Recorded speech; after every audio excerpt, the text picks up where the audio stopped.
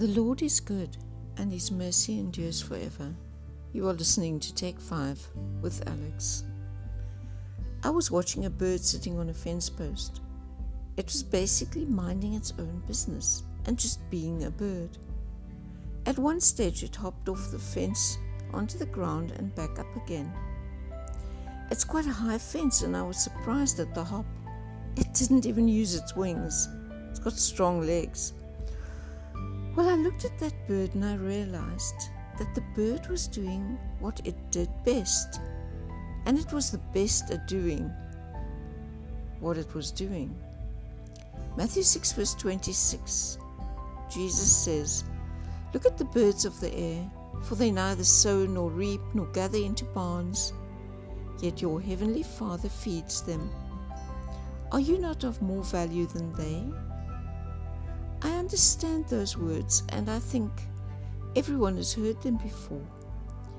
It's quite a well-known passage about telling us not to be anxious about where our next meal is coming from.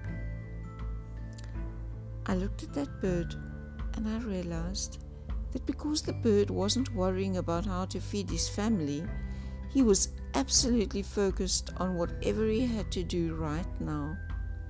He wasn't thinking about tomorrow morning's breakfast, or what his boss was going to be upset about, or whether his wife was going to be annoyed when he got home. The commission on next month's salary or sales wasn't on his mind. All he's concerned about is what's right at hand. Ecclesiastes 9 verse 10, "Whatever your hand finds to do, do it with your might. For there is no work or device or knowledge or wisdom in the grave where you are going." The Message interprets this verse as such: whatever turns up, grab it and do it, and heartily. This is your last and only chance at it, for there's neither work to do nor thoughts to think in the company of the dead, where you are most certainly headed. I don't think it can be put more plainly than that. Colossians 3 verse 23, "And whatever you do, do it heartily as to the Lord and not to men."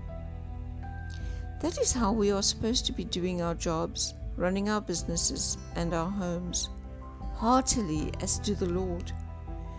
My husband always says that if something unexpected comes up just before he goes to play golf, his whole game is upset because he is preoccupied.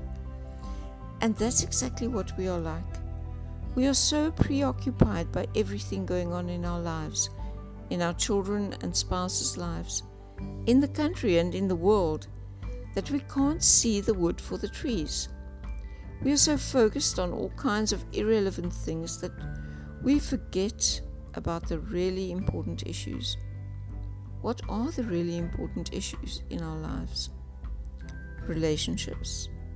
Our relationship with our Savior, our relationship with our direct family, and with our friends are very important. Relationships were what Jesus was all about. He preached about love and about going out and making disciples. You cannot have or be a disciple without a good two-way relationship. You aren't going to learn much from someone you don't get along well with. Fear and dislike are not conducive to learning. And doing things with all your might, that's important. You have to throw your whole weight behind whatever you are doing. Have you seen a healthy bird fly badly or half-heartedly? No, of course not. A bird was designed to fly, and that's what it does with all its might. It doesn't catch a wobble mid-flight and decide it wasn't called to fly after all. A bird doesn't listen to the doubts that the enemy is so good at planting in our heads. It just flies and enjoys flying and revels in it. Some birds fly halfway around the world twice a year without any navigation instruments or protective clothing.